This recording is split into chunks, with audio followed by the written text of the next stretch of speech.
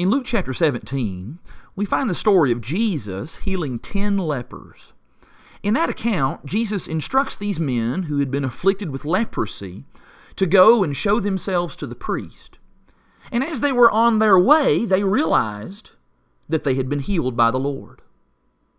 Of course, if you know the rest of the story, only one of them, a Samaritan, actually returns to give thanks to Jesus. The contrast between this man's thanksgiving and the other 9's lack of thanksgiving, it just becomes immediately apparent.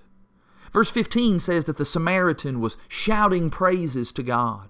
Verse 16 says that he fell on his face at Jesus' feet, giving him thanks.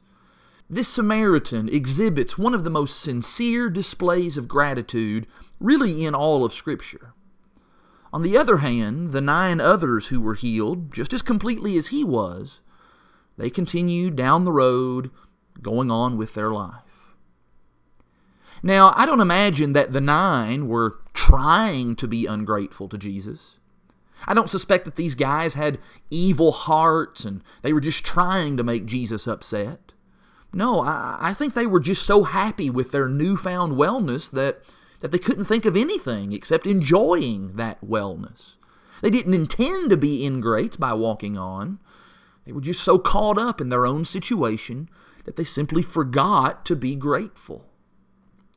And I wonder how many times we do the exact same thing. You know, we've all probably seen a child who opens up a gift on Christmas morning and they're so excited to find this amazing toy inside. It's the toy that they've always wanted, and so they immediately run off to play with it, forgetting to stop and thank the giver of that toy. I think that's how we treat God sometimes. When His blessings are so good, when God has given us exactly what we asked of Him, we just get so caught up in the enjoyment of it that we lose sight of expressing our gratitude.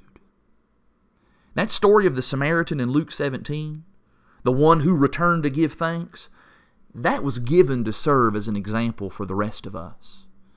Notice that man, he didn't just send a thank you note a week later. He didn't merely offer the obligatory handshake to Jesus. No, his excited, loud voice of praise, his unrestrained falling down at Jesus' feet shows that he had more than just a stoic appreciation of Jesus' mercy. He quite literally laid his life out before the Lord in thanksgiving. And maybe it didn't dignify the Samaritan, but it certainly glorified the Lord. And that is the kind of thanksgiving that God deserves from us. He has healed us, He has freed us, and He has saved us.